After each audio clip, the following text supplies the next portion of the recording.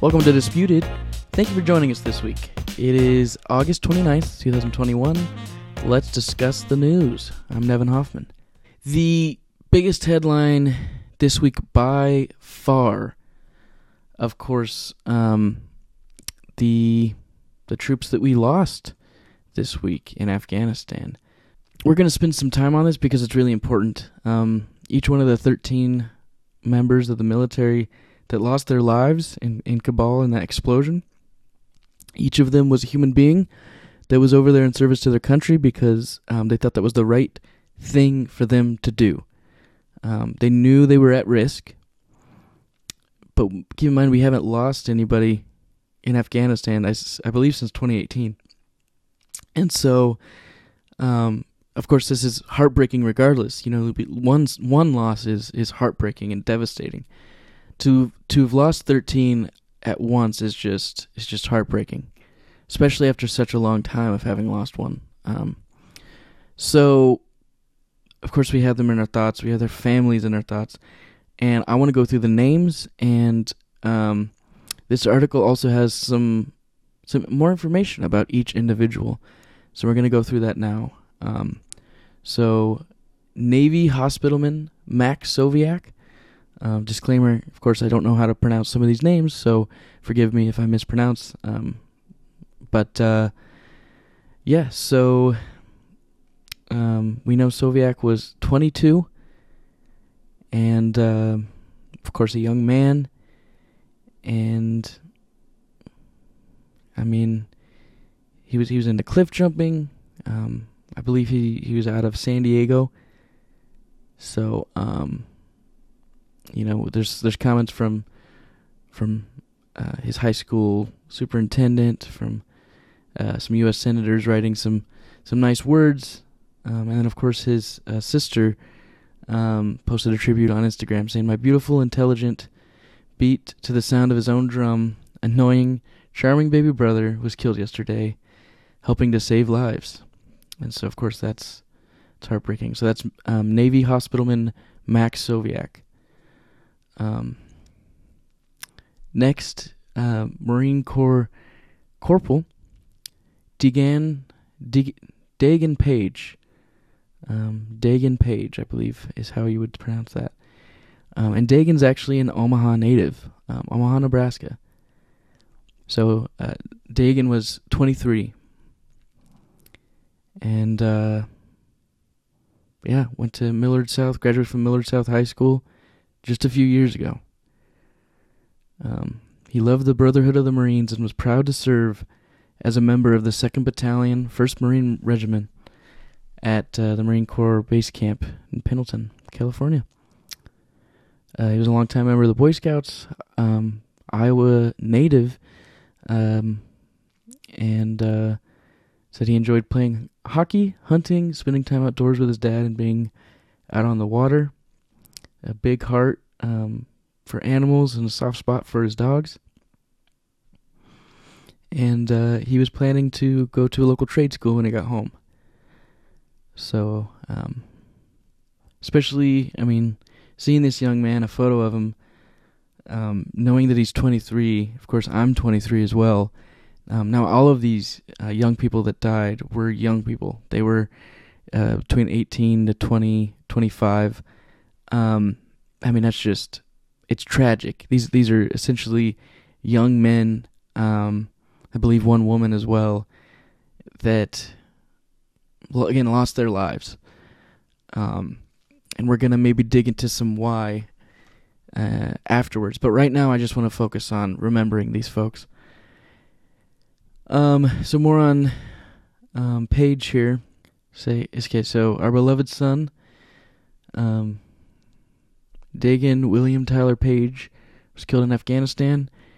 He joined the Marine Corps after graduating Millard South, and his girlfriend, mom, dad, stepmom, stepdad, 4 siblings, and grandparents are all mourning his loss. So he's raised in Red Oak, Iowa, and the Omaha metro area, and just sounds like, Sounds like a great guy, so remembering him as well. And keeping his family in our thoughts, of course. Marine Corps Lance Corporal Kareem Nakui, I believe might be how you pronounce that. Steve Nakui, Kareem's dad, confirmed that his son was among the dead on Thursday's attack. He told the outlet he was desperately waiting for updates on his son following the news of the explosion. When the 3 Marines arrived at his door in the middle of the night. I can't imagine waking up to that, for sure. He was 20 years old. And he was born the same year that it all started. 2001. Corporal Hunter Lopez graduated in 2017 from La Cuita High School. He was 22. He was the son of Riverside County Sheriff's Captain Herman Lopez and Riverside County Deputy Sheriff Elisa Lopez. So they announced his death on Facebook. His parents did. Actually, I believe it was the police department, Riverside County Sheriff's Department. According to the Post, Lopez planned on eventually becoming Riverside County Sheriff's Deputy, following his parents' footsteps. Lance Corporal Riley McCollum. He was a newlywed with a baby due in 3 weeks. So he's a young father. He wanted to be a Marine his whole life and carried around his rifle and his diapers and cowboy boots. His sister wrote, adding that he wanted to be a history teacher and a wrestling coach once he got out. Graduated from Jackson Hole High School in 2019, where he wrestled and played football. Looks like his dad said he found some comfort in knowing his son was helping people when he died. I couldn't be more proud of him. He's a hero. Darren Taylor Hoover, Staff Sergeant from Utah. He was 31, so I guess I was a little off earlier when I said 18 to 25, so he was 31, but obviously still young.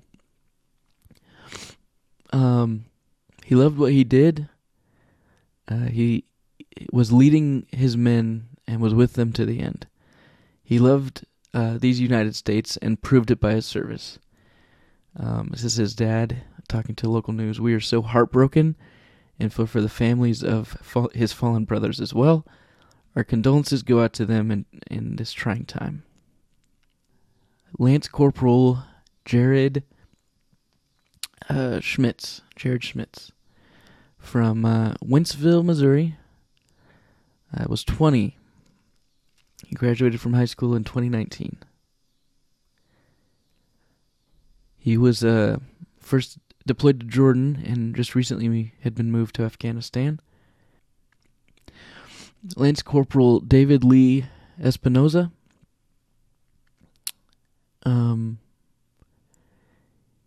He was 20 from Texas. One of the representatives for his home district said, Espinoza embodies the values of America: grit, dedication, service, and valor. When he joined the military after high school, he did so with the intention of protecting our nation and demonstrating his selfless acts of service. Mr. Espinoza is a hero. Sergeant Johnny Rosario Pachardo. It's a kind of a longer last name.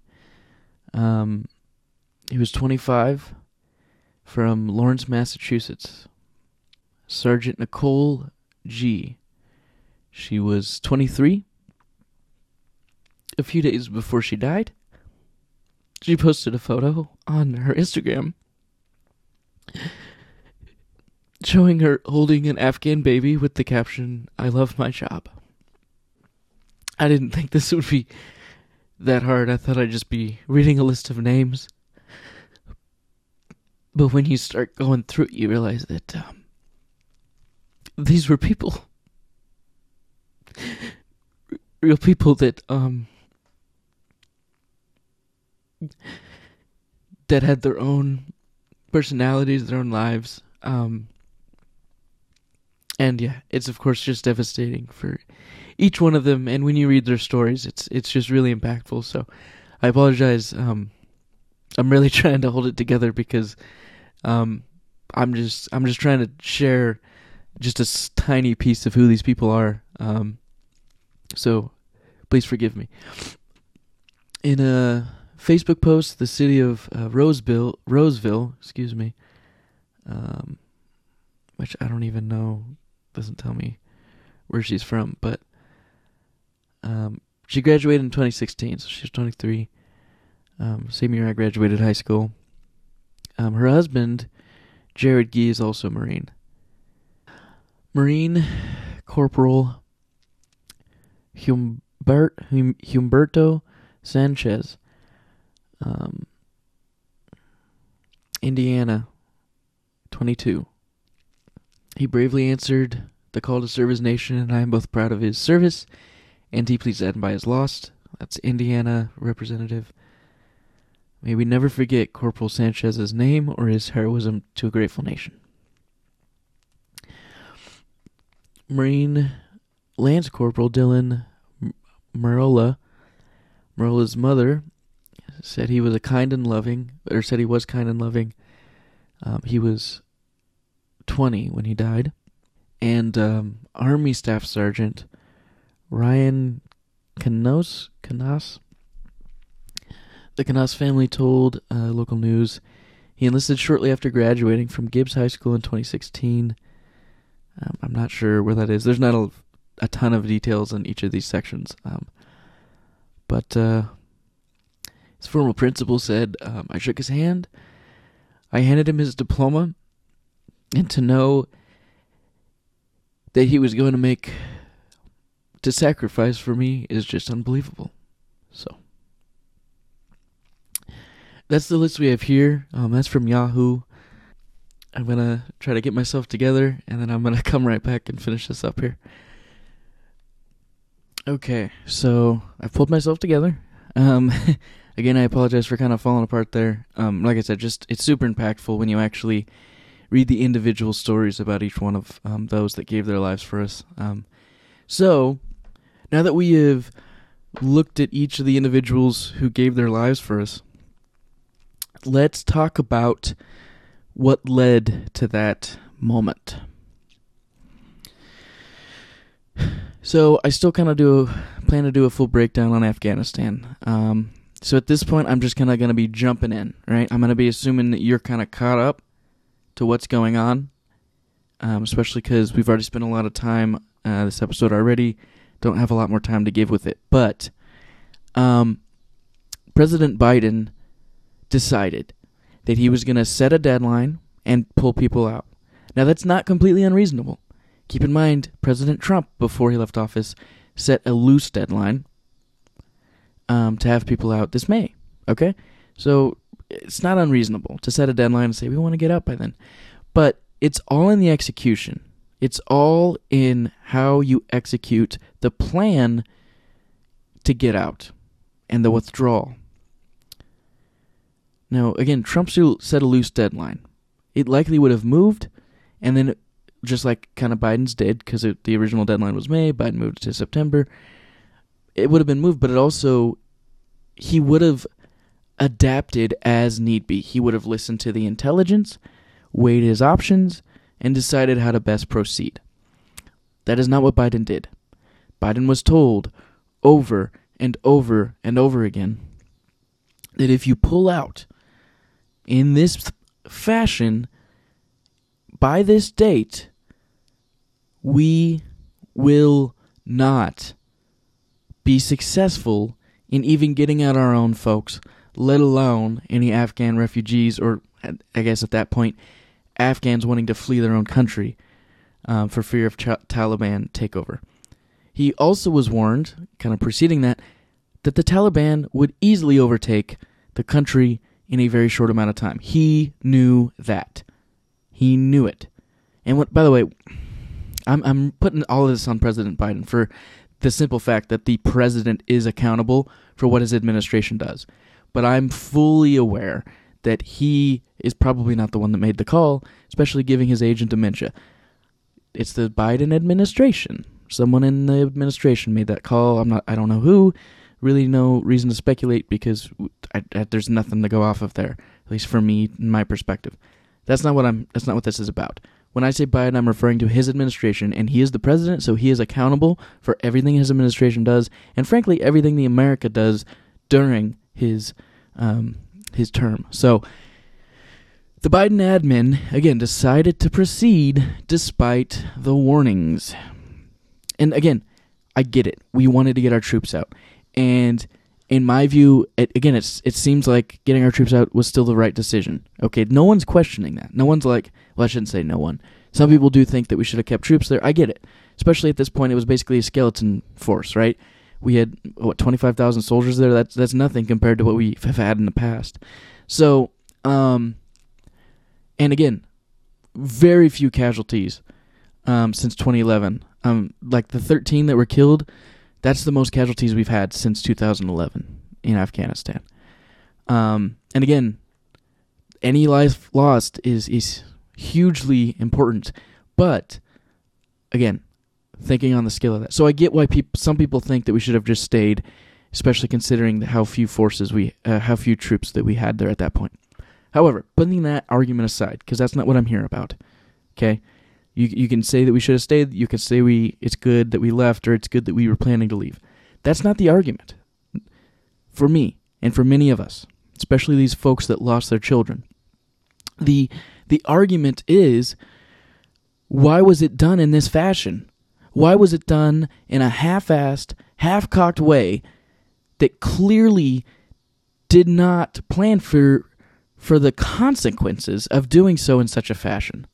That is the issue at hand. That is the problem. That is why we are pissed, and rightfully so, at the Biden administration. This is on him. The 13 dead are dead because of Biden.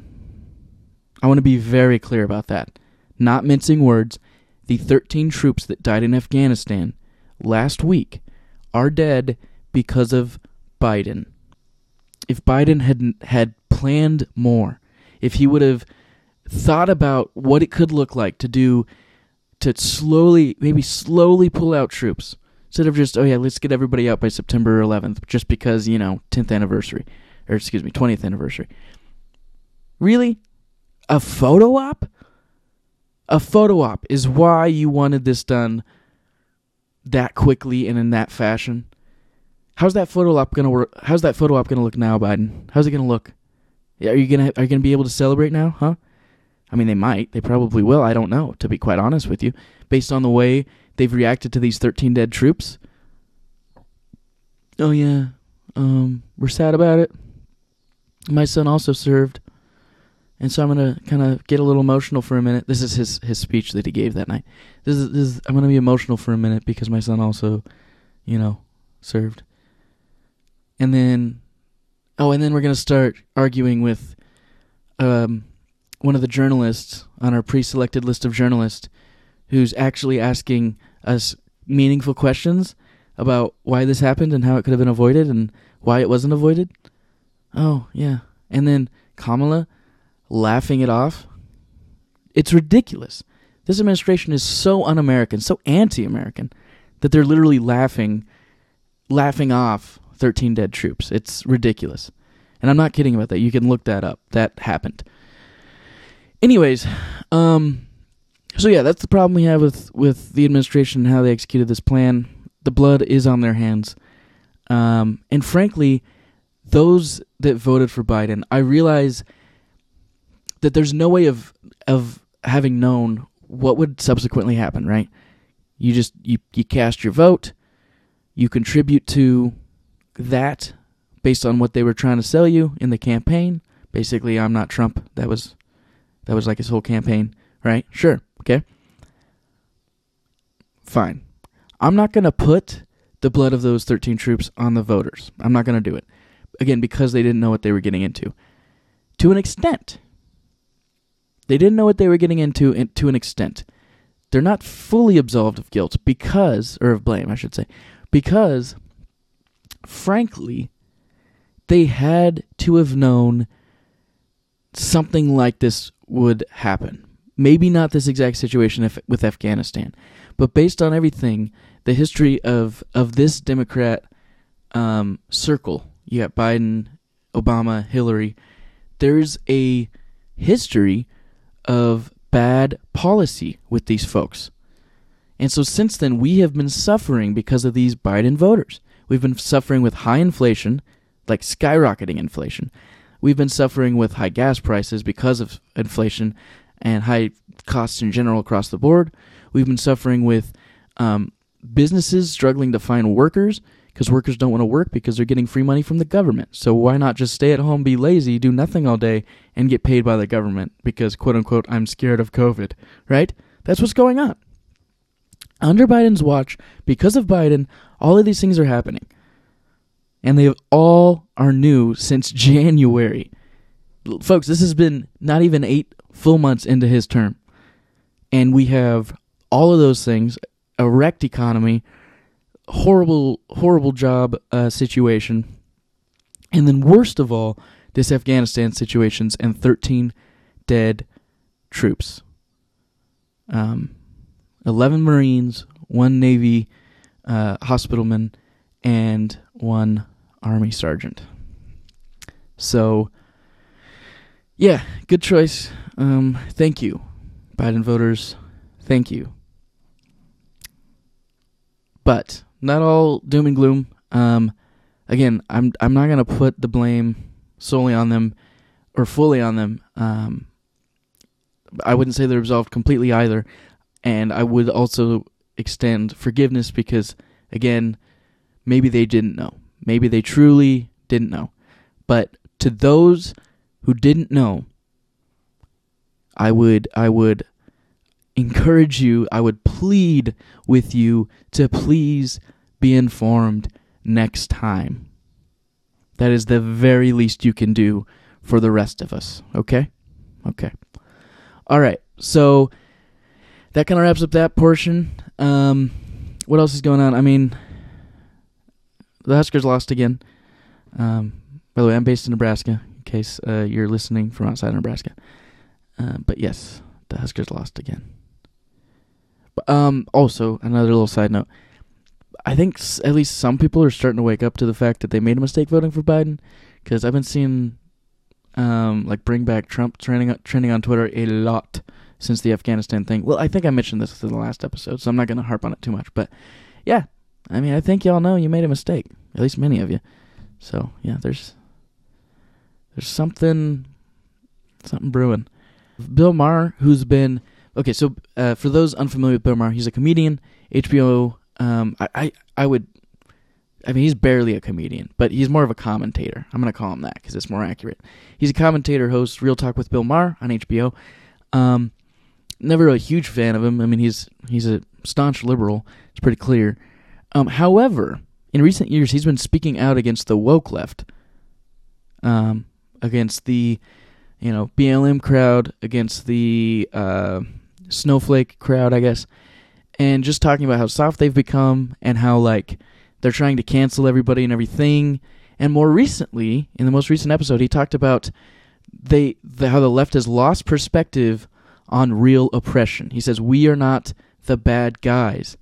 And so I'm going to insert a clip from that episode here, because I think it brings some great perspective from someone on the left speaking about how much the left in general has lost perspective. Have a little perspective about the stuff we howl about here. I'm sorry your professor said something you didn't like. That won't be a problem with the Taliban because you're not allowed to go to school. In Saudi Arabia, grown women can be jailed for doing the kind of things we think of as routine without the permission of a male guardian. China rounds you up if you're the wrong religion and puts you in camps. More children in Burkina Faso work than are in school. Only 5% of Burundians have electricity. The homicide rate in Honduras is 8 times what it is here. The inflation rate in Venezuela is 2,719%. The Philippines, in the last 5 years, has put to death 27,000 low-level drug dealers. My old job. In North Korea, people starve to death. The only people who starve here are doing it for a role. And the only people who have no water live in California.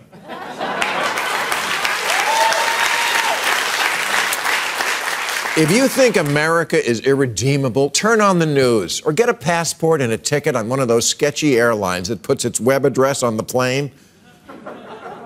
There's a reason Afghan mothers are handing their babies to us. So once again, that was Bill Maher. I just thought it's very interesting. I like to bring in different perspectives. Bill Maher's not a conservative by any stretch of the imagination, but even he admits that the left has gone too far in recent years. So, mother of one of the slain Marines, Kathy McCullum, spoke to a local news radio host about what was going on. So I'm going to play that clip now.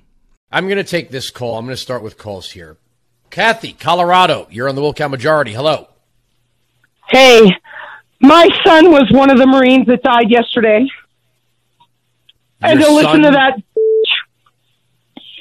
Sorry, I'm on the radio. No. Go ahead. My son was one of the Marines that died yesterday. 20 years and 6 months old. Getting ready to come home from frickin' Jordan to be with his wife to watch the birth of his son. And that feckless, dementia-ridden piece of crap just sent my son to die. I woke up at 4 o'clock this morning to Marines at my door telling me my son was dead. So, to have her on right before me and listen to that piece of crap talk about diplomatic crap with freaking Taliban terrorists who just freaking blew up my son and know nothing, to not say anything about, oh my God, I'm so sorry for the families. So my son is gone, and I just want all you Democrats who cheated in the election or who voted for him legitimately, you just killed my son. With a dementia-ridden piece of crap who doesn't even know he's in the White House. He still thinks he's a senator.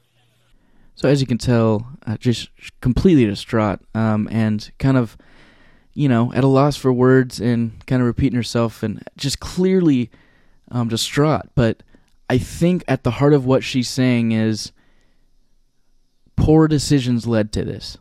Poor decisions all around by the American people and by the Biden administration. And clearly she's upset about it, and she has every right to be. Every right. Every word she says, you can't say that a single word she said that she didn't have the right to say that after having those Marines come to her house in the middle of the night to tell her her son was dead. She had every right to say every word of that, and I stand with her, and I stand with all of these parents who lost their children to this, so... All right, moving on. Oh, hey, so, yes, I'm jumping all over the place. I apologize. The Huskers lost, but. We got the first score of the game and the first score of the 2021 college football season. So that's pretty neat, if you ask me. Right? All right. You didn't ask me, but I'm going to say it anyways. All right, what else? So the Republicans have introduced articles of impeachment for Antony Blinken. And I believe he's, Secretary of State? Yep. Secretary of State, Antony Blinken. Actually, not sorry, because he's a feckless piece of crap. I'll quote the mother. Hope he gets impeached. I also hope Biden gets impeached, but I don't think that's going to happen, just because the Democrat majority. So that's all I got for you today.